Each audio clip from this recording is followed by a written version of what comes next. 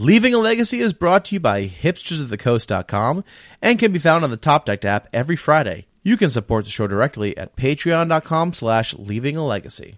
Magic is power.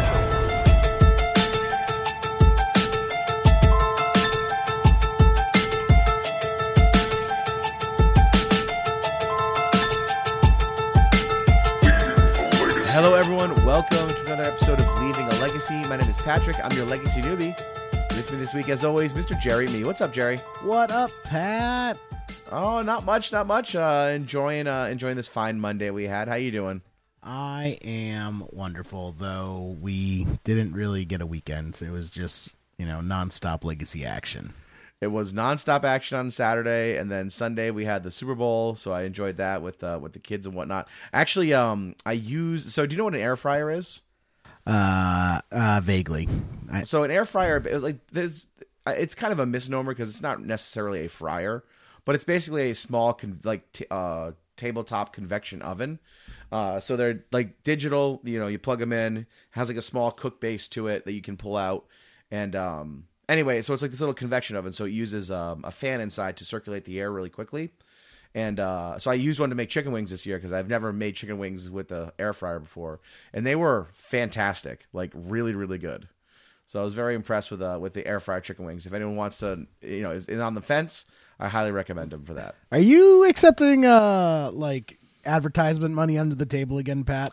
Listen, all I can say is that my monitor got smashed during transit back from the Open, so I'm looking to make any money I can to replace it right now. I didn't really follow this segue, but okay. We went there. All right, chicken wings. Hey, you open the door. I'm just closing it, man. Okay. All right. Yeah. So we had the Open. We had 146 players, which is our biggest Open yet, which was really exciting to see. Yeah, man. It was a sick turnout. Room was full.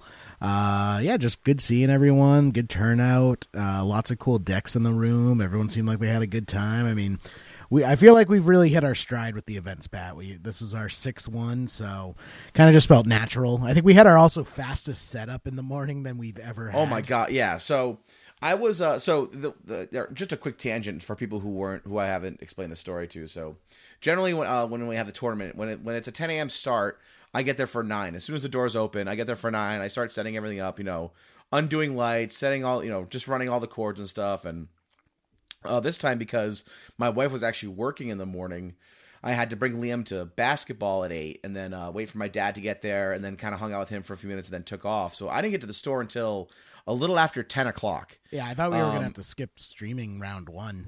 Yeah, so when I was on my way up, I'm like, hey, Jerry, just so you know, couldn't get there, couldn't leave when I wanted to. Well, we should have been set up for round 2. He's like, and you were like, yeah, that's no problem, no big deal. So I got there at like 10:05 or 10:08, and came in with all my stuff. And you and Zach had already kind of set up the feature match area, taking out the lights over the feature match area because that creates a lot of glare. So we've learned from past events to remove those lights. So you guys had all that done. Between Zach setting up my computer and my monitors and stuff, and you getting the cameras ready, we were up and ready to go well before round 1 started. It was amazing. I think we had a sub 15-minute setup for the entire stream area, which it was pretty crazy. I would say definitely no more than 20 minutes. It was really awesome. I mean, that's that's getting cameras up and centered and focused properly and all that. I mean, there's a lot of work involved with that, and for it all to go smoothly without a hitch was pretty impressive. Until someone kicked the camera after round 5, and then you went on an OCD. Oh yeah, that took me that took me. How many trips in and out of that office do you think I made? To be fair, you had fixed it after the 3rd time, and then I still told you it was off, and you ended up making it worse just because I was having way too much fun watching you sprint the 40 feet back and forth from the feature match area to where the casting booth was because we didn't. So that's all news to me. That's good to know. Good to know. Yeah, there's no monitor. There's no monitor by the feature match area, so the only way to see how the camera looks is to run back to the booth to look at it. Right. Exactly. Oh man, it was too much fun. So you kind of adjusted it and then readjusted it and then adjusted it again. Yeah, we figured it out eventually, but I'm glad you had your fun with that, Jerry. Yeah, I mean, what is there for viewers viewing enjoyment compared to my childhood glee? So if people want to know why I was threatening Jerry's life towards the end of the tournament, that's probably it's a culmination of acts like that turned me into that kind of person. Because every time Jerry left the coverage booth, he left the door open. Every time coming in or out, they never shut it behind him. I didn't want to make a loud bang closing the door. But it was way worse when people can hear us on the floor or we can hear the floor. Oh, you anyway. can't be... Come on. There was 150 people in that room. They couldn't hear you across the room what you were saying in the booth. I yelled "Get wrecked" pretty hard during Tom Smiley's match. Yeah, I'm pretty sure he can hear me. The door to be fair, I'm pretty sure there were people at the feature match area also saying the same thing. It was a great time. Of course, pre scoops, want to shout out Michelle and all the awesome people like Gaming Etc. who had that, who basically ran that tournament. It made it go off without a hitch. Yeah, big shout out to Michelle. Especially also because we were just shy of the 5K cap.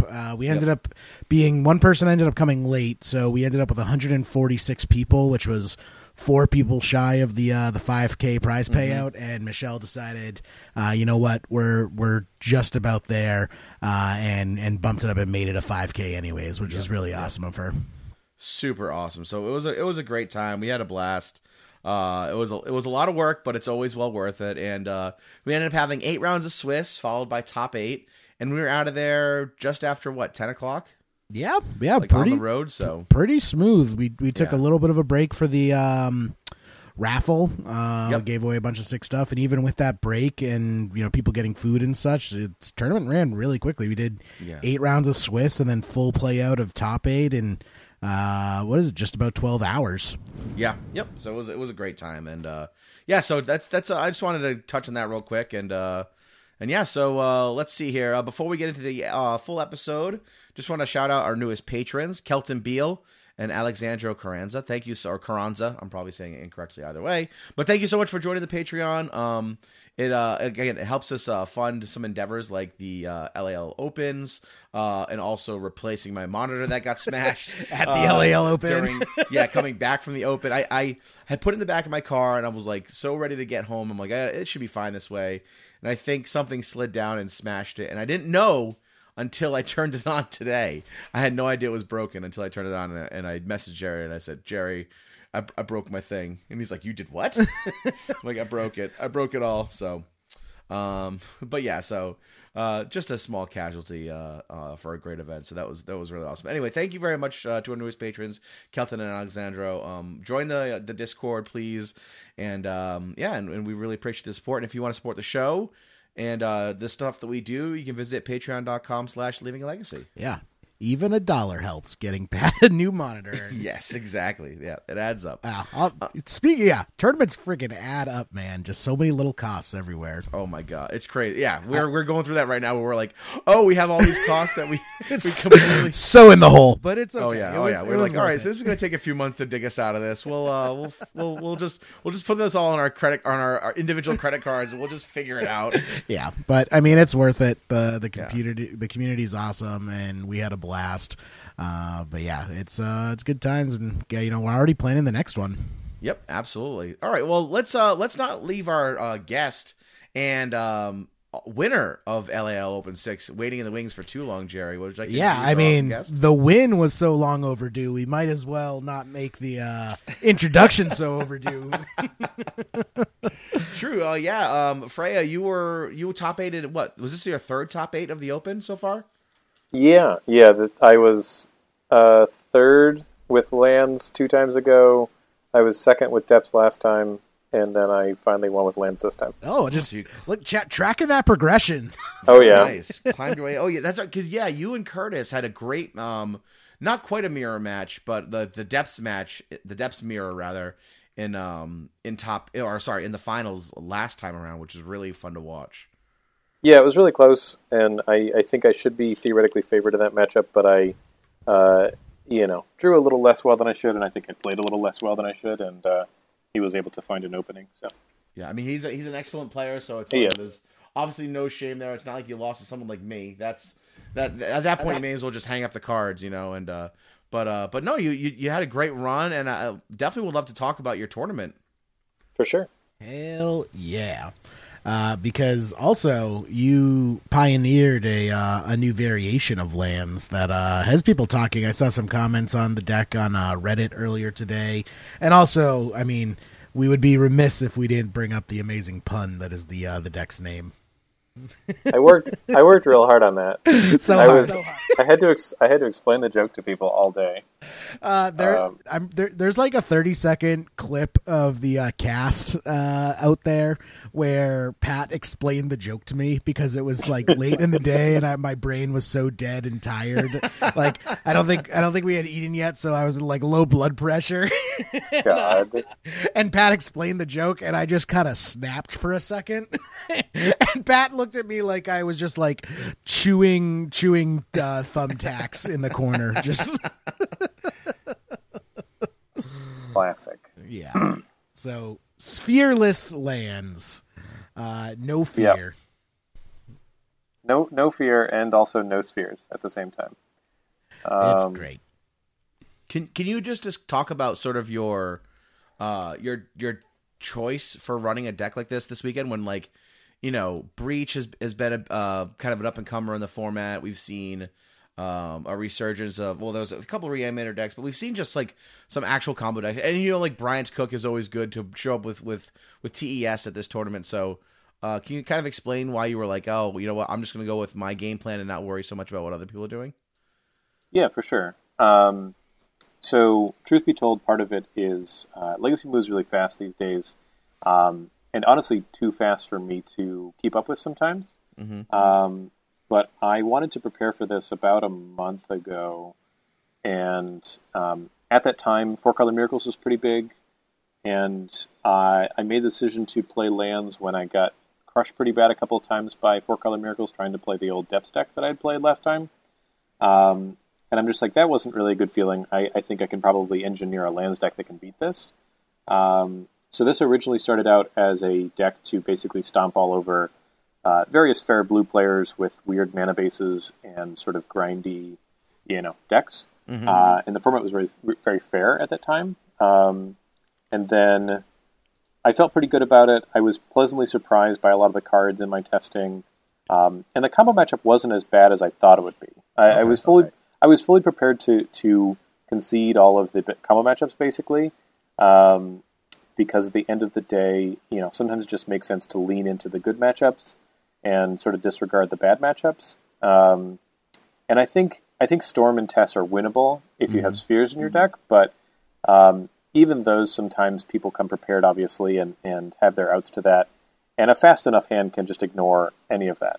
So my thought process was basically just to focus on the matchups that I am more comfortable in, focus on the matchups that I can win, and then any sort of leftover advantage that I can get, I can apply to combo. So go ahead. Sorry. No, it's all right. So the only other change I made was, again, I built this a while ago to play against fair decks, and I leaned into Field the Dead. As you said, I have a lot of one-ofs, and the idea was really to diversify and have 2 Field the Dead and 75, which I know people have been doing recently to beat stuff like Miracles. Mm-hmm. And then the Sylvan Scryings were part of how I was able to be, more flexible, basically. The idea was, in the fair matchups, I can have an effective 8 copies of Field the Dead, and in the combo matchups, I have even more ways to combo on turn 2 and turn 3. So that was the idea, and it ended up working out pretty well. I was actually able to do a lot of turn 2s and a lot of turn 3s against combo decks and force their hand. And sometimes that's just the best method, is just to kind of go hard in the paint and ignore all of the kind of weird, maybe kind of sort of interaction. Mm-hmm. And with the addition of Pyroblast, one of the things I was able to do also is either counter an early cantrip, or more likely what would happen is I would combo off and they would have like an Echoing Truth or a Chain of Vapor, because they obviously saw the combo coming. And they thought, okay, I can buy myself another turn with this bounce spell. And then I counter their bounce spell with Pyroblast, and then I win the game. That's interesting. I can't say that I've ever played against a lands deck that had that was playing numbers of instants that could counter my spells. Pyroblast is actually something that Toru, I forget his last name, very famous sort of Japanese lands player, in the Number of Lands group, very outspoken about a number of different things. He was actually sort of the progenitor of the Field of the Dead idea, and people called him crazy, and I was among them, unfortunately. And then he proved us all wrong, and he's been ahead of the curve with some stuff like that. So I can't take credit for being the first to do that, but it seemed like the right meta to bring back both his love of Field of the Dead and also the addition of stuff like Power Blast and Choke. Okay, yeah, I definitely want to get more into Field of the Dead in a minute, but I just wanted to say, like, if you count Infect as a combo deck, which I tend to do, I mean, 8 of the top 16 decks, so a full 50% of the field, were in fact like pretty fast combo decks, including like Eureka Tell, TES, and like I said, the Infect decks and even Red Black Reanimators, and the Breach deck as well, which came in 14th. So it seems like you had to slug your way through a bunch of combo decks. Was that kind of how the tournament played out for you, or? It was, yeah. I definitely did not have the ability to sort of just dodge around combo like I wanted to. The game plan was definitely just to come in, do well against some fair decks and split prizes with Brian Cook in the top 8 or something. I knew there would be some number of people there with fair decks, obviously, but for combo, I actually did play against. I played against High Tide.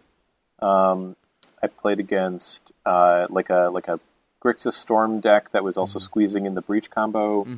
I played against Brian Cook himself in the Swiss, and played against Elves. I played against that was it for Swiss, and I won all of those matches. I think I dropped one to the Breach guy, and that was it. So I was actually crushing my combo matchups. I think I was running pretty hot, which does just happen. There were, again, just a lot of turn 2s. I mulliganed aggressively into combo. And, again, Sylvan Scrying is ended up being a pretty big game. And ended up allowing me to take a lot of kind of weird angles and play pretty aggressively. So. Very nice. Now, can we talk about Field of the Dead, that innovation of the deck, and sort of how that's played out for you? I was joking in the pre-show, like, when I was typing, I had to type up all the top 16 deck lists by hand to put them into the tournament result here. And, of course, I got to go from 16 to 1. And by the time I get to, the first place deck, I'm really hoping it's just like something like Show and Tell that's all 4 ofs. And, of course, knowing how the tournament went, it's your deck. And there's just so many 1 ofs, and it's basically all in the land package. Can you just talk about sort of Field of the Dead, how it played out for you this weekend, and kind of forcing your mana base to be a little bit more, not forcing, but encouraging your mana base to be a little bit more diverse? Yeah, because I just want to add to that. I think we had you on camera a few times, and I don't think Field of the Dead was your win condition on camera ever. I might not have seen all the games, though. It was my sort of unstated win condition against Death and Taxes. Okay, yeah. That was about it, though. To be totally honest, he wastelanded one of the fields, and then the second field came down, I think, and he just saw the writing on the wall and was like, "No, I'm good. I can't really pull back in from this," because he knew he was holding out to see if I had a win condition. And once he saw the field and I had enough lands, I think I made like 1 zombie, and he was just like, "No, I'm good." But actually, field was a powerful part of this deck and a part of the deck I wanted to have, and it did pull its weight in my fair matchups. But again, I did play against a lot of combo, so it actually came out a lot, and wasn't really the MVP of this tournament.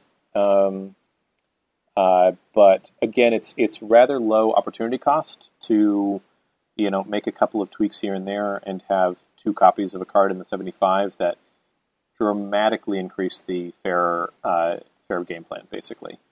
Like the Oko decks, once you have made 4 or 5 zombies, either like immediately start flipping terminuses or lose the game, and either way you end up rebuilding. And the wild thing about Field is once you get it going, you can also just copy it with Thespian Stage.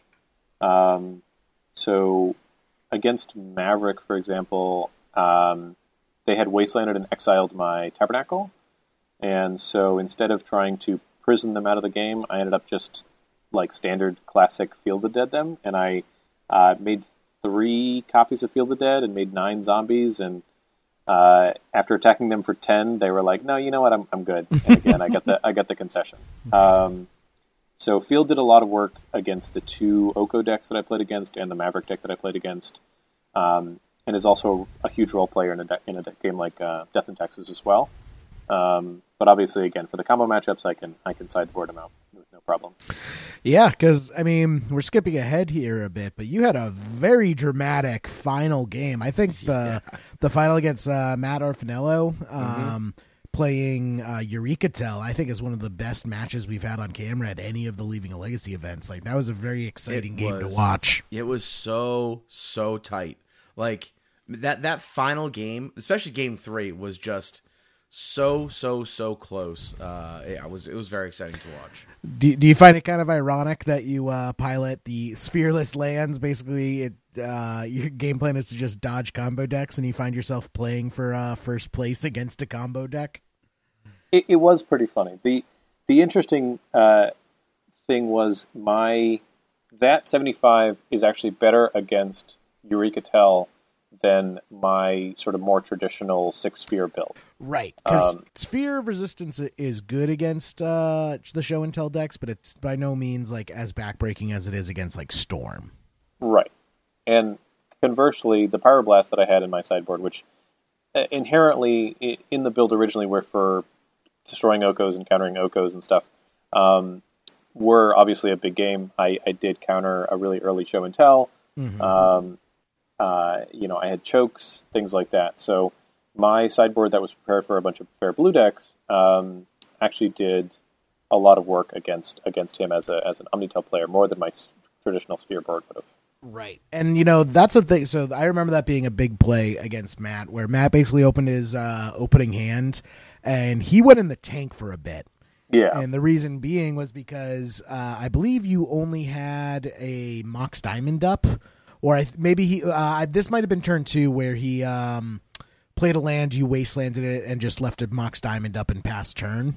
And he sat there in the tank for a bit because he had Ancient Tomb, Lotus Petal, Show and Tell, either Emrakul or Grizzlebrand, and he sat in there for the tank thinking, what could you have that would ruin his day there? And he weighed his options, decided to go for it, and then you Pyroblasted it. Yeah, no, that was obviously a pretty dramatic turning point. And I definitely think he's correct to just jam there. Oh yeah, 100%. I in his shoes, I would definitely like we didn't come here packing show and tells not to jam them, especially against lands, which is not a deck you expect counter magic out of. No, and it's obviously we play with open deck lists in the top 8, so he knew I had Pyroblast, but he also knew they were just a 2 of. So I was definitely trying to represent Pyroblast, but there's no reason to fall for a bluff if it ends up being a bluff. But unfortunately, it did set him significantly behind because I could continue to pressure his mana base from there. Right. Getting that, committing with that Ancient Tomb, then exposes him to get wastelanded again, which against the wasteland decks, you usually want to be relying on your basics early on with the deck. Right, and that was the other thing that Matt and I discussed briefly. The blue-red show and tell sneak attack deck used to play quite a bit of basics, and this blue-green show and tell deck that he was playing, the Omnitel or the Eurekatel deck, only actually had 2 basics in it. He said it just ended up being the mana is a little bit weird, especially when you're trying to make Veil of Summer work and you're trying to cast a double green spell. Also, he was running Mystic Sanctuary as well, I believe, which also clogs up the mana base. I still really like his deck, though. I still think Eurekatel is probably the best show and tell deck in the meta right now, but basically because of Veil of Summer more than anything else. Oh, absolutely, and definitely the conclusion of my thought process there was not that the deck was incorrectly built. Obviously, Matt got to the finals, and I think he played really well. It just meant in this particular matchup, in this particular instance, I was able to exploit that and keep him stuck on mana for longer than I probably would have been against a deck with 4 or 5 basics in it. Yeah, that's something we discussed in the booth. I forget if it was game 2 or game 3, but at one point you were pretty low on lands yourself, and you decided to crop rot for a wasteland to waste Matt off of his tropical island. Right. And From our perspective in the booth, it was just such a great play because Matt was about to go off the next turn. If you hadn't a wastelanded him there, he probably would have won the game. Right. Yeah. As a lands player, I am forced to often play very proactively and very aggressively, and I have this mindset of sort of assuming your opponent always has it, and that is definitely what encouraged me to do something like that, where I am trying to proactively limit the ways that I can randomly lose the game, basically. And if I can take an action to do that, I will. And part of the benefit of the way lands is constructed is you can go hard in the paint, trade lands 1 for 1. You can do the thing that Delver should never do, which is like Wasteland on turn 1 with no other play. Because of the fact that you play more lands in your deck, and you have the ability to recur them, and you have the ability to play multiple per turn. So I can do that pretty safely and not feel like, I'm as likely to get stuck behind the 8-ball on that one. Right, for sure. Because, from an outside perspective, it looks very suboptimal because you're trading so many resources there. Crop Rot for a Wastelands card disadvantage. So you're throwing a card away to turn, bin 1 land. Like you didn't have any obvious way of recurring it at the moment. Like you didn't have Loam going or anything like that. Right. Yeah. Again, you have to kind of make those plays in the faith that you will, just draw the right stuff and definitely. Speaking of playing multiple lands a turn, you had a pretty entertaining game earlier on in Swiss we had on camera where I believe you turned 1 with the mana bond, just dumped your hands. I did, yeah. Poor Paul. That is the second time in my 5-year history of playing this deck that I have turn 1 someone. It's surprisingly hard to do. The other time that I did it was actually against Reed Duke in like a Star City Open, and he was pretty upset about it. Yeah, I would also get upset about being comboed by the lands player. Yeah. But yeah, so those kind of things don't happen a lot. But this is why you play Mana Bond, and this is again part of my decision making for this deck was with Field of Dead in mind. I played 36 lands instead of 35. The range is usually between 36 and 34. So I chose to play high on lands. I chose to play high on diversity of lands, and I also chose to play Mana Bond because again, accelerating. Dumping a bunch of lands at once is a good way to also trigger Field of Dead. So if I'm loaming and draw a field in the middle of the game and draw Mana Bond, I can make several zombies all at once and start pressuring my opponent kind of out of nowhere. Was Mana Bond banned at some point? I feel like it was in Legacy's history, but maybe I'm misremembering. You're probably just thinking of Fast Bond because Fast Bond is totally broken. Yeah, Fast Bond is. Fast Bond is a really broken vintage one that lets you play a bunch by paying life. True, it is also a 1 mana green spell that does broken stuff with mana. But yes, but yeah, Mana Bond can just have some absolutely ridiculous plays with it. Yeah, it's definitely a card that when it's good, and when it's bad, it's really bad. Right, right. So that's why it's usually a one of, because drawing 2 of that card is abysmal because the second one literally doesn't do anything. And the way Mana Bond works is, the less spells you have to discard, the better it is. So you want to maximize your non-spell cards. And for that reason, it doesn't usually make it in as a one of, or it doesn't usually make it in as more than one of. And it is often one of the first things to get cut post-board or cut when you're trying to find room for other cards. Yeah, for sure. But it is backbreaking. So, over the course of the Swiss, did you feel your plan worked out for the most part, though? How many combo decks did you see over the course of the day? Yeah, so, again, counting Elves, which is obviously a pretty good matchup that wasn't largely affected by my sideboard plan, I played against 4 different combo decks, and one of my rounds, obviously, I did with Matt, which would have been a combo matchup. So a significant portion of my rounds were actually against combo, and obviously in top 8 I played against both Infect and Omnitel. So, I still think this deck was powerful. I think I was correct to try to lean into what the deck does well, and I think in general that's a strong deck building choice. And I think I got a little bit lucky with combo, but I also think I underestimated just how much work, just keeping aggressive combo hands and adding Sylvan Scrying would do for the deck. I made some interesting plays. I actually, in one of the... So obviously, against High Tide, I had Power Blasts and Chokes, and I drew so many sideboard cards against him game 2, which was really good. But against the Storm Breach person, I, game 3, went all in on a Tireless Tracker. Again, that card was the MVP of the day. I kept a 6-card hand that was Mox Diamond, land, Tireless Tracker. So the end result is I'm top decking, and I have cast a turn 1 Tireless Tracker. So I just was like, here's a tracker, here's a bunch of mana, you're up. And I was in the play, and my opponent was forced to, play sort of defensively and try to find outs. And meanwhile, I drew a bunch of cards and beat him to death to the point where he was at 1 life. I needed to draw a land to kill him.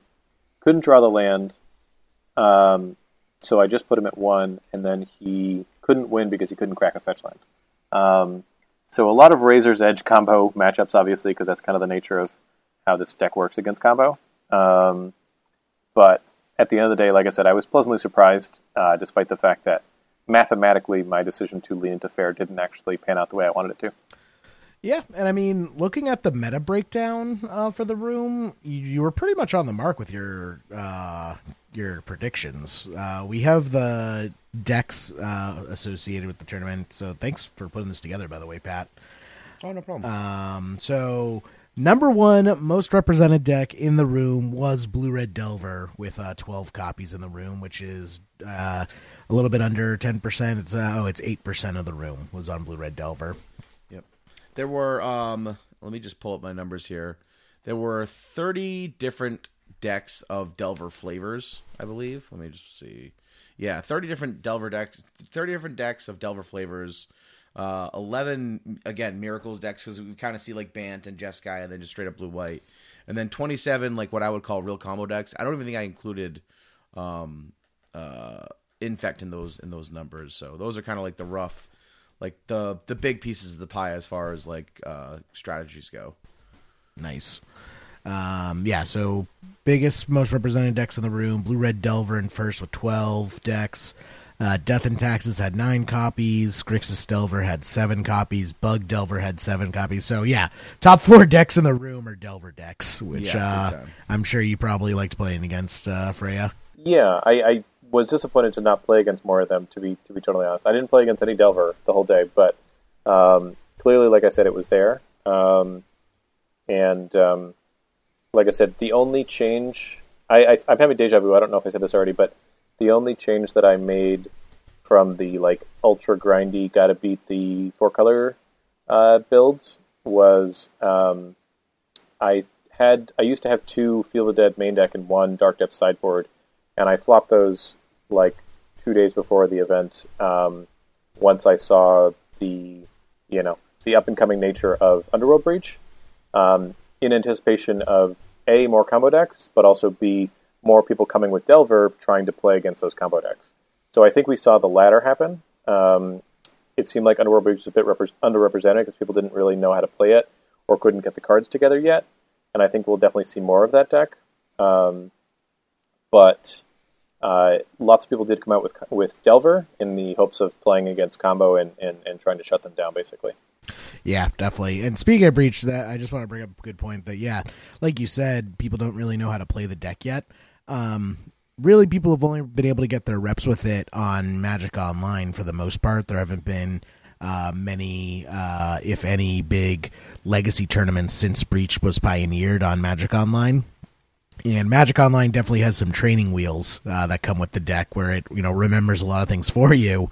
And the deck is very mechanically difficult to play. Like with Rich had a judge call, I think round 1, where he was playing and he started Breach combo and he called over the judge and he's like, "Judge, I forget which cards I exiled with Breach."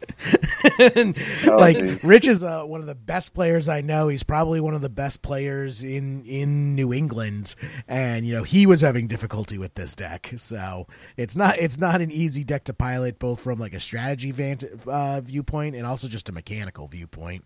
Yeah, absolutely. My friend Mike and I were doing a bunch of playtesting up to the event and played the Breach deck several times against each other, and we eventually, we figured out how to goldfish it mostly. But once you start adding in playing around cards and everything else, it definitely, the difficulty obviously ramps up quite a bit. And the way the deck plays around hate is really interesting because a lot of the cards you would traditionally think are good against a deck like that don't do as much as you'd like. Yep. Flusterstorm is not very good. Sphere of Resistance is pretty bad. Surgical Extraction is, you have to time really well, and if it's hard to time correctly. And that's, for anyone who's been looking and seeing a lot of Leyline of the Void, that's definitely part of it, is it's much, much harder for them to play against a like a proactive sit on the board kind of card like Leyline of the Void than some sort of a counterspell. Yeah, my experience with Surgical from playing the Breach deck is Surgical, the Lion's Eye Diamonds. That's kind of the linchpin in my experience. Yeah, absolutely. No, it's just if it's very tempting. I know what you're saying. It's very tempting to fire it off early. No, but also if they sequence in a certain way to have priority and have a moment to immediately recast Lion's Eye Diamond, right? It can be really awkward. That too. So yeah, it's just sort of a weird card timing wise, and that's again the play patterns people are going to have to learn, and I'm having to learn. Mm-hmm. I actually think I have a reasonable plan regarding Bojuka Bog for that deck. It's not amazing. Bojuka Bog doesn't solve all the problems, but if they start to go off and they like brain freeze themselves for a bunch of cards, usually brain freeze is kind of a this has to get me there kind of card for them. And they brain freeze, and if I wait until the very last Storm copy of Brain Freeze, and then with that on the stack, Bojuka Bog them, as long as they don't have like a Pact of Negation or a Force that they can cast from their graveyard, they will end up with very few resources at that point. Lose the Lion's Eye Diamond they use to combo off. Sometimes they'll lose a Thassa's Oracle along the way, and oftentimes have to try to rebuild from scratch at that point. Again, certain things have to go right. Bojuka Bog is not a perfect answer, but it seems like, if you're going to use Bojuka Bog, that's one of the good timings to use it. Yep, for sure. Speaking of graveyard hate, continue the list. The next most represented deck in the room was Black Red Reanimator with 7 copies. And I gotta tell you, I feel bad for these players. When I was walking around earlier, I saw so many Leyline of the Voids in the room that day.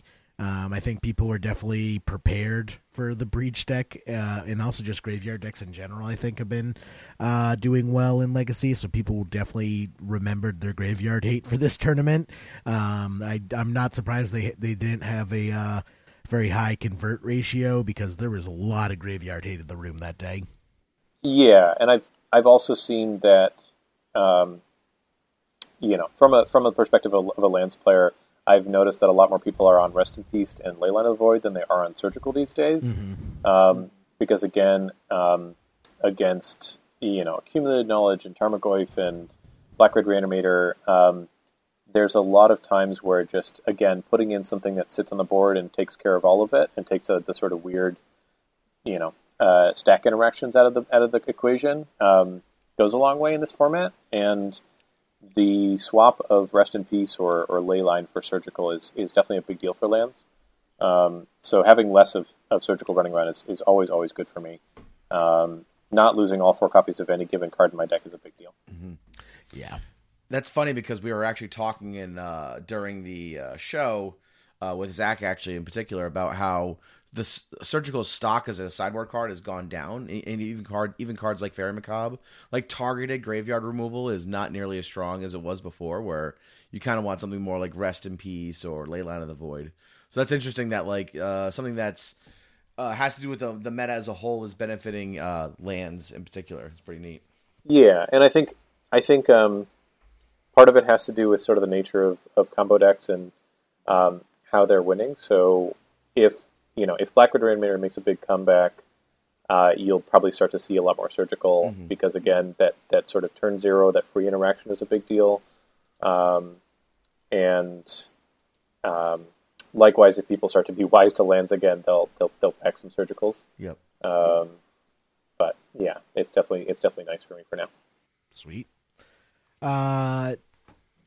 Pulling it back up, we got Miracle's sixth most represented deck in the room with 6 copies. That was the 4-color version. There was also like the Bant version, and Jeskai version, and then I believe there was also one copy that was just blue-white Miracles. That was also put in as Uwu Miracles, but I didn't have the stomach to put that on the actual list, so I just put it in with blue-white Miracles. But how dare you? Yeah, but there were a few flavors. I think there was 11 Miracles decks overall. 11 Miracles decks overall. So so in that case, Miracles would be bumped back up to the second most represented deck. Yeah, that's the thing is like this metagame breakdown is like, but again, yeah, remember like Blue Red Delver is 12 decks, but there's 7 Grixis, 7 Bug, and that's just in the top 4. There was also Rug Delver that came in with 3 copies. There was there's another. I think there's one more.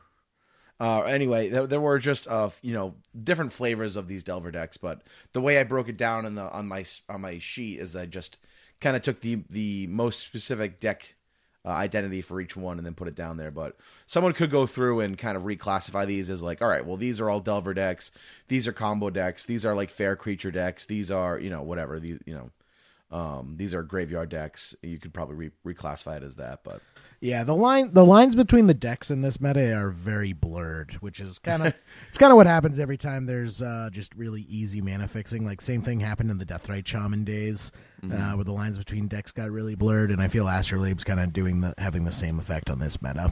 Yeah, I agree. It can. I will also say that a phenomenon that some friends of mine have noticed is because of the how much Magic Online people play with Legacy and how little paper events you get. The metagame online moves like lightning fast, and because of that, there is a lot of iterations and there's a lot of innovation, and I think people are doing a lot of weird creative stuff all the time. So like Breach obviously originated online. I know there was not only like black-green and green-white depths, there was like a Bant depths at the event. And again, that as far as I know wasn't running Astrolabe, but I could be wrong.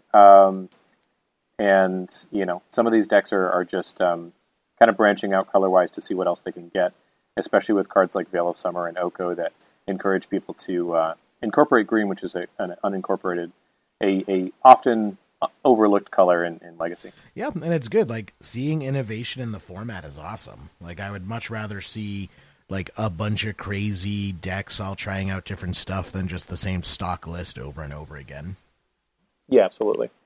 So after Miracles, Infect, 5 copies of Infect in the room, which I'm kind of surprised that there were that many. I feel like we haven't seen much Infect lately. Yeah. Sorry. I was just going to say, I know people were thinking that it might become like the new deck du jour with Veil of Summer, and that just hasn't really played out.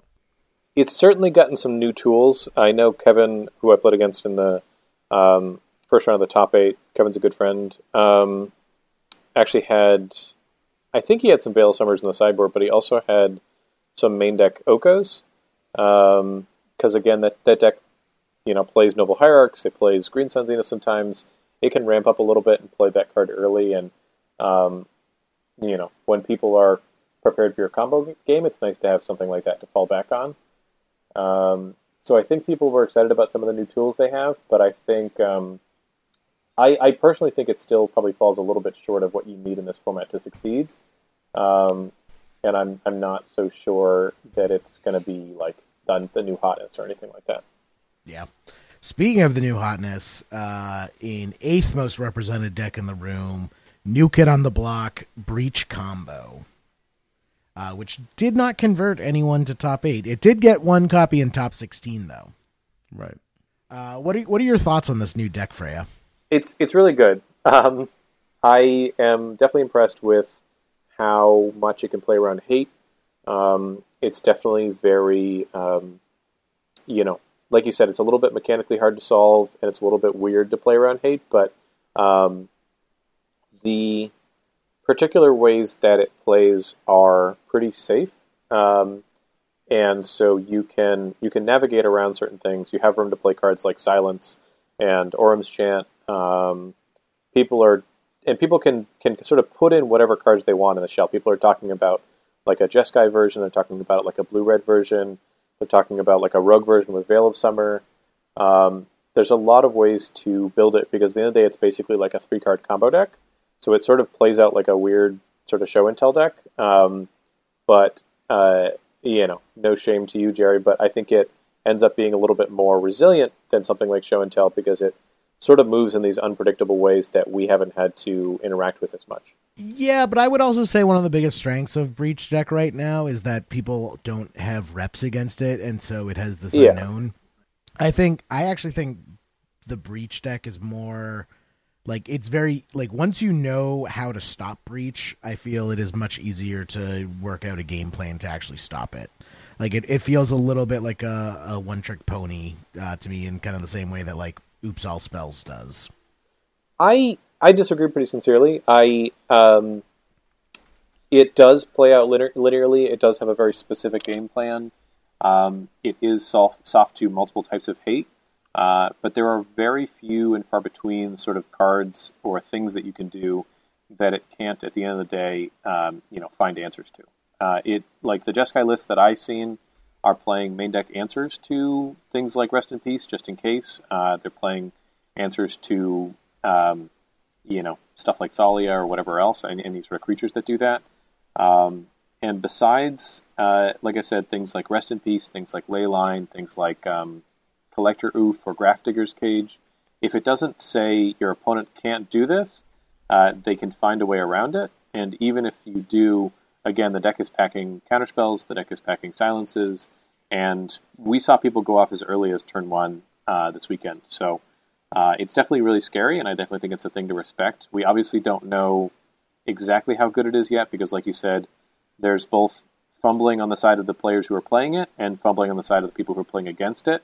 But I think with more testing, people will see that it is resilient.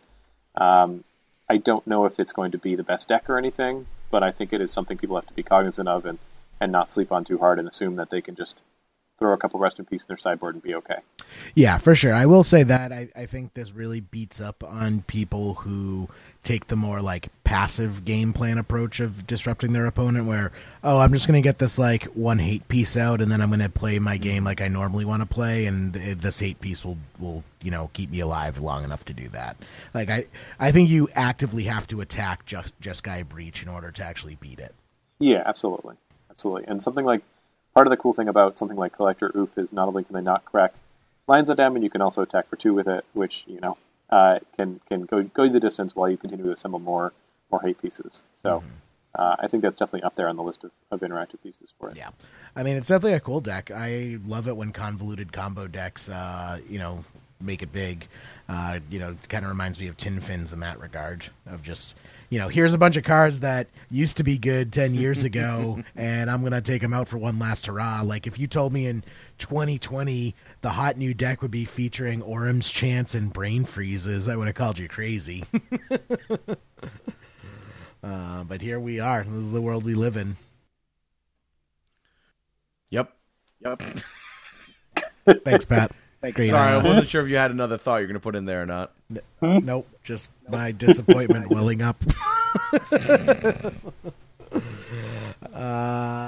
Up next, we have Maverick with 4 copies. I didn't really see too much Maverick in the room. Like, I know Jordan was on at least one, was piloting at least one Maverick deck. Yep. Yeah, Jordan's always there to account for that statistic. Luckily, he's good people. Yep. He's a very. And I played against one of the Maverick players.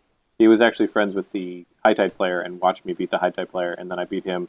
And I was like, I'm coming for your friends next. I didn't end up I didn't get up beating up the whole 5-car load, but one can dream. Just take out an entire car. That is the dream.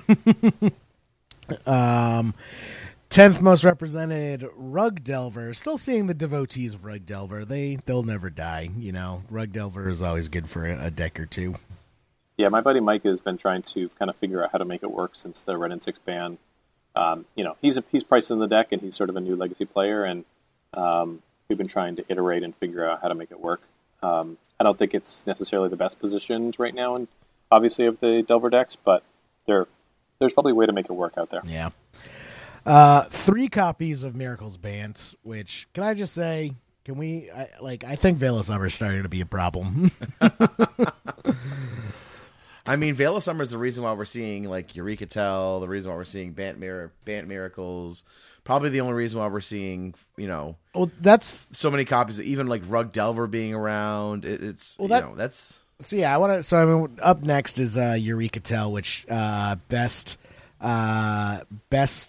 conversion rate in the tournament. Incorrect. What do you mean? Second best. It had 3 copies, and 2 of them top 8'd. Yeah, and there was only 1 lands deck in that tournament. 100%. Why you got to take this from me? Sorry.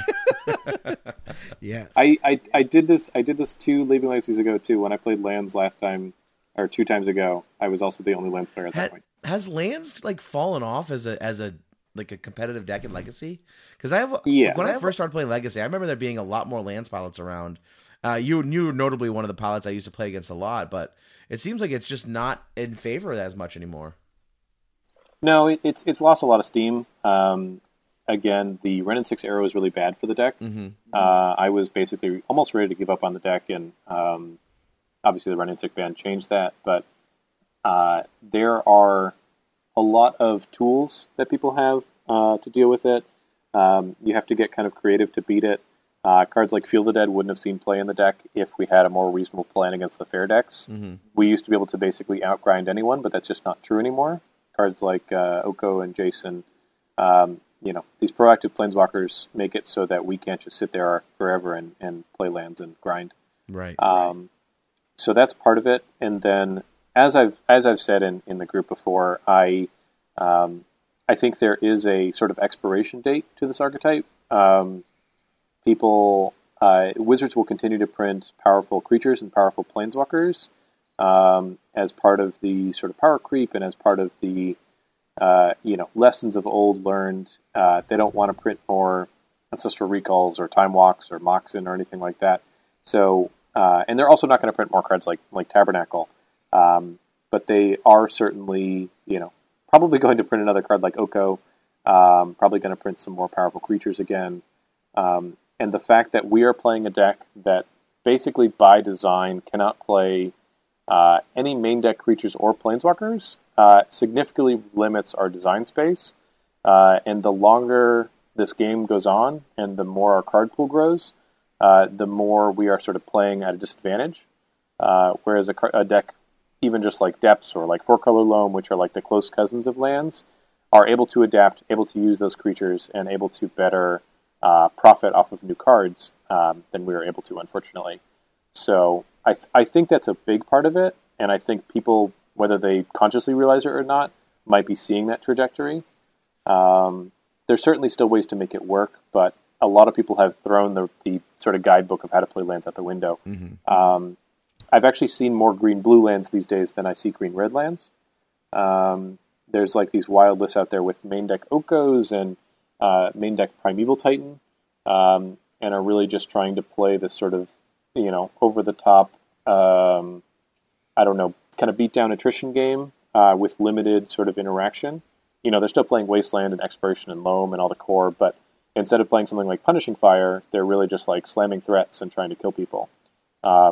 And again, once you add planeswalkers, once you add creatures, you really kind of become something altogether that's not really lands anymore, because the way the deck is built to abuse the fact that it's creatureless, basically. And so once you change that sort of policy, you start to become almost something else altogether. So I'm not saying that, a new deck can't evolve out of lands, but I think long-term something like lands has a limited playability and a limited sort of time frame. Kind of reminds me a bit of how Enchantress evolved over time, where Enchantress very much got left behind by the meta. Yeah, they get some good enchantments now and again, but definitely I think it's another card type where, stuff like Enchantress's Presence, stuff like Wild Growth and Utopia Sprawl, they don't really do that anymore, and they're not going to really do that anymore. And unfortunately, when your most powerful cards are your oldest cards, and that continues to be the case, it's going to be hard for you to kind of catch up and stay current. Yeah, exactly. So going down, yes. So I also wanted to talk. Actually, Pat, were there actually 5 copies of? Because you also have blue-green Omni on this list with 2 copies. Yeah. So there was a few different. Well, that might be. I'd have to double check. Honestly, I was looking over 145 different deck lists and trying to do it all in one shot, basically. So I might have doubled up on some of the names. So I'd have to go back and double check, but. In the interest of trying to get this stuff out as quick as possible, I may have made a few errors, but I think Blue Green Omni may have been without Eureka Tell. It might have been It might have been an Omni show with just Veil of Summer. Yep, I believe that's what it was. Actually, now that I'm thinking about it, but again, I still have all deck lists. I could double check them, but I think that's what was the case. Yeah, it's. I mean, I definitely think the blue-green version of Show and Tell is the best Show and Tell deck in the meta right now, and it 100% is because of Veil of Summer. I think that was kind of a reinforced point throughout the day, was just seeing how powerful Veil of Summer was. Yeah. What's kind of your experience with it, Freya? So Veil of Summer is pretty nuts and definitely has had like a format warping effect on Legacy, but people have also started to, much like cards like Surgical, where they get kind of overboarded and overrepresented sometimes. I think people are starting to see the correct applications of Veil of Summer.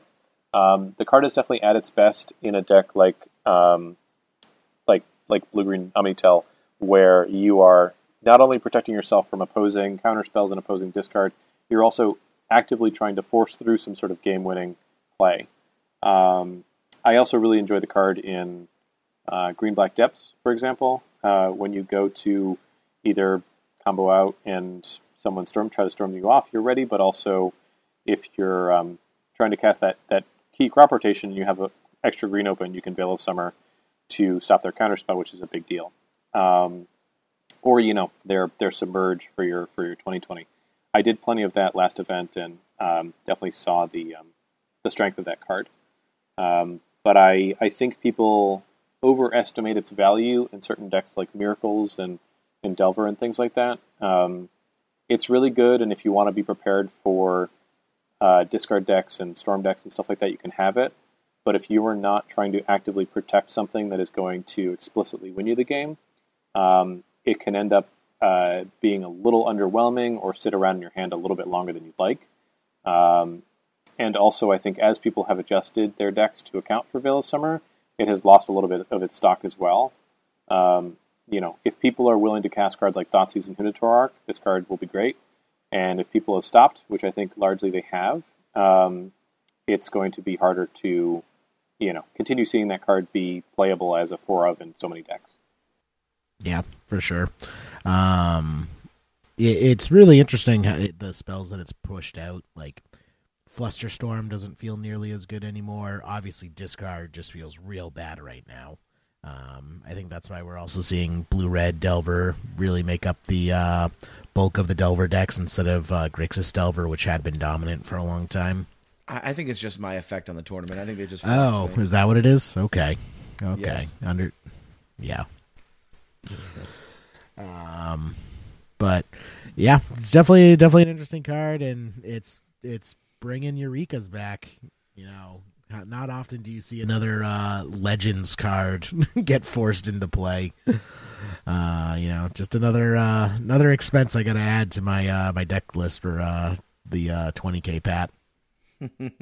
Can't wait. Yeah, I'm gonna have to find some Eurekas. If anyone needs any 2 chains, I got some 2 chains. If anyone's looking to trade some 2 chains for Eureka. Oh yeah, I'll also need some Japanese brazen borrowers. So someone help me out with that. Is this a trading podcast now? Yeah, we're a trading podcast. But all right, I need one copy of Field of the Dead still. I'm borrowing Sean. Oh, you need a Field of the Dead. All right, let's get Freya Field of the Dead. Sick. Oh boy. So where were we on this? So we covered the Eurekatel, then Elves with 3 copies in the room, Eldrazi Aggro 3 copies in the room, which I feel we also haven't seen much of that. 3 copies of Ant, and then 2 copies of Blue Green Omni, which is separate. So those are kind of like the 16 most represented decks in the room. Pretty good, variety of decks though overall. Yeah, it was a very diverse metagame, and the top 16 was actually also pretty cool as far as the decks go. Yeah, was Eurekatel the only double up? So we had there was actually 2 Infect decks in the top 16 as well. 2 Infect and 2 Grixis. So we, let me go through the top 16 real quick, just to give those people a shout out. We had John Weissman finishing in 16th on Infect.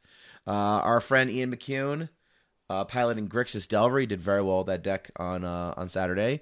Anthony Laverty, he stepped away from his TES deck that he's normally piloting and placed in 14th with Jeskai Breach. Noah Rabin took down 13th with Grixis Delver. Slater Claudel finished in 12th with Red Black Reanimator. Sebastian Jaramillo finished in 11th with an Infect. Robert Buck was on Death and Taxes in 10th. Ian Morency was on in 9th with Bug Delver. Kevin Sprague was in. So I have these as 5 through 8 basically on Infect. John Lee on Grixis Delver. Luis Gentile on Eureka Show, and Ben Borodaka on 4 Color Miracles. And then our 2 third/4th place finishers were Joseph Parker on Death and Taxes and Bryant Cook on TES. Totally entertaining, totally exciting spells. Yeah. And then we had Matt Orfanello, like we talked about him before. He finished in 2nd on Eurekatel, and of course our friend Freya finishing in 1st on Sphereless Lands and taking home a boatload of cash. Hell yeah. For sure. I got a text message from Ian McCowan later because I told him earlier in the day that my plan was to take no prisoners and take the full 1,600 home for first place, because I honestly need to pay some bills.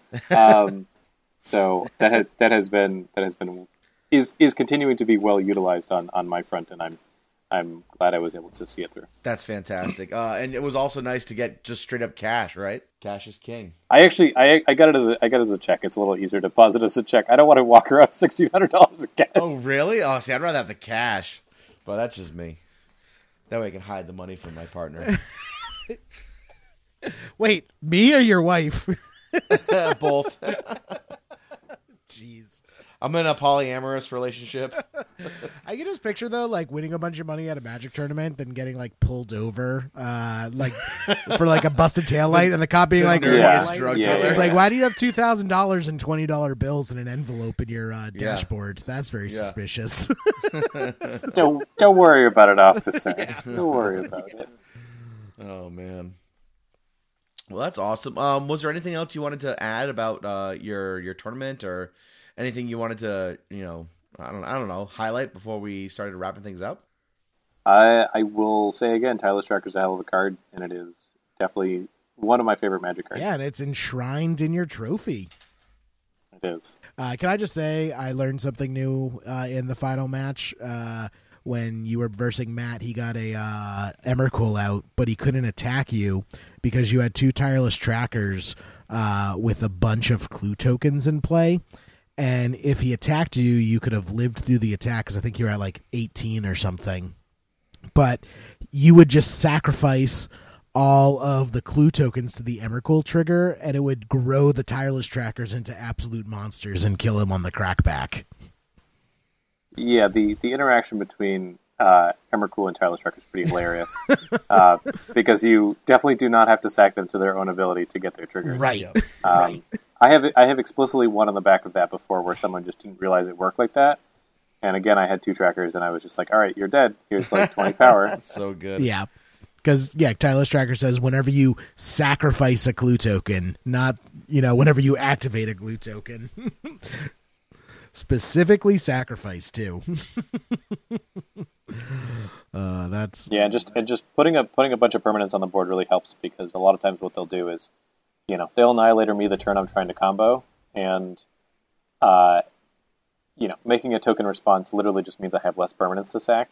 So oftentimes in those situations, I end up just cold to a Annihilator 6 trigger. But Tyler Zucker does a lot of work on that front, which is why I see a lot of people not running 4 in their sideboard, and I'm pretty sure most of them are wrong. I've run 4 of that card for quite a long time, and I continue to jam 4 because in both combo matchups and in control matchups, it ends up just doing a lot of work and getting around a lot of what people are trying to do against you. Mm-hmm. Yeah, for sure. Awesome. Yeah, very cool. Very cool. All right, well, Jerry, do we want to get into the Scoops and Poops section of the show? Scoops? Jerry, who do you want to scoop into top 8 this week? Oh, man, I want to scoop in everyone who came out to the Leaving Legacy Open. It was great seeing everyone. Michelle and all the fine folks at Gaming, etc., the judge staff. Everyone who, Zach in the booth helping us out was huge. But, just everyone who helped us with the tournament and, made it the success that it was. It was a great time, and it was great seeing everyone. Absolutely. Any poops? Poops? No, I think I'm good. I'm very positive. I no complaints. I'm a very happy-go-lucky person. I don't ever complain, right, Freya? I would like to say that my poop is that Jerry didn't poop. I just want to say before we started recording, Freya was upset that we had poops because it was too negative. and she says that I am a grumpy person. I would never say such a thing. Yeah, I never heard you that. Are a ray of sunshine. I never heard that being spoken, Jerry. I think you're just making it up now. Man, yeah, you got me, guys. Slander. This is classic. This is classic negative Jerry, just making up negative stuff. Guys, could you help me out? How do you spell gaslighting? I'm trying to look it up. How about Gullible? Okay. How about you, Freya? Who are you going to scoop in the top 8 this week? Scoop-ins definitely go to Michelle. Metaphorically, as I know you don't concede to anybody. No, never that. But no, I definitely want to thank Michelle and Gaming Etc. It was a great event. Definitely want to thank y'all for having me on the podcast. Honestly, also shout out to people that I stepped on the way to winning this event, because it was honestly really, really good, fun legacy. Everybody was very friendly. There was a lot of fun banter in top 8. There was a lot of fun banter in Swiss. And I didn't really have any problems with anybody being, difficult or anything like that. And I did have to take down 2 close local friends in the Swiss. And like I told them, I just I want this victory. I'm going to take this victory. I'm sorry that you're in the way. But it was, again, everybody was really great about it. And it was just a really fun event. That's awesome. I love to hear that. And you said no poops this week, right? Zero poops. Love it. I'll be real quick. Of course, I know I'll just reiterate Michelle and her staff at Gaming, etc. It's a really fantastic store. I know they are right now struggling to keep Legacy going on Tuesdays. The turnout has been great. So if you're a local and you want to support the Legacy community here, Tuesdays at Gaming, etc. is a great way to do that. They also do their Friday F&Ms for Legacy as well. They're holding a 2K. I'm sorry. They're holding a 1K March 14th, I believe. And I think Jerry and I are both planning on playing in that, which is exciting because we haven't gotten to play at gaming, etc. Larger tournament in a long time. Probably over a year and a half now. Yeah, at this point that we're not casting. Yeah, exactly. So that's pretty exciting. Support your local Legacy scene. It's important. And also, let's see. Thanks to Zach Turgeon. He was just fantastic all day for us. I don't think we'd be able to have as good analysis without him. The kid is has just an amazing stamina for commentary. It's pretty amazing. So, and he's just super smart. He knows the game really well. And I think people like his analysis, and it allows Jerry and I to be kind of a little more, shall we say, colorful with our commentary and have a little bit more fun. And Zach gets into the nitty gritty. I think that's a nice dichotomy there for the listeners and viewers. He's got a real hell of a brain, and I definitely have a lot of respect for him. Yeah, for sure. And I only have one poop this week, and it's just my own stupidity.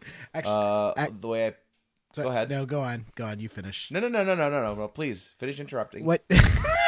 Thanks, I appreciate it. I have something really important to say. I actually do have a poop, Pat. Okay. It's to I knew it. I knew it. It's to Josh because Josh got a ride with me to the tournament, which means even though he like scrubbed out after the 5th round, he had to stick around all day and wait for me to leave to drive him home. And as we're walking out, I'm like, oh, why don't you like come in the booth? Like, because he's getting into content creation and streaming and stuff like that. Like, you should have come in. We could have got you in the rounds. He's like, I don't know. I don't know if I feel confident enough to do that. I mean, like maybe if I was there with someone who like actually like really knew the format, like Zach, I would feel okay with doing it. He's just like, hey, like he didn't even realize what he was saying as I'm staring him in the face. That is awesome. So The truth poops on hurts, Josh. Jerry. Yeah. Damn, Jerry, you got dunked on, bro. I got burned really hard. So poops on Josh. No, Josh is great. I'm gonna reverse that poop. Actually, I don't know if he told you, Freya, but he was really rooting for you in the top 8. And I'm like, all right. He's like, Freya's just like always really nice to me whenever I'm in and really supportive. And, like I want her to win. I tried. So yeah, poops on Josh though. Yeah, you know what? I'm just gonna leave that one there. I'm not even gonna have my own poop now. That was a good one. All right. Well, before we get out of here, Freya, if people want to get a hold of you, do you do Facebook? Do you do Twitter at all? If people want to ask you questions about the deck or give you congratulations? I do not do Twitter or anything else really. I do Facebook though.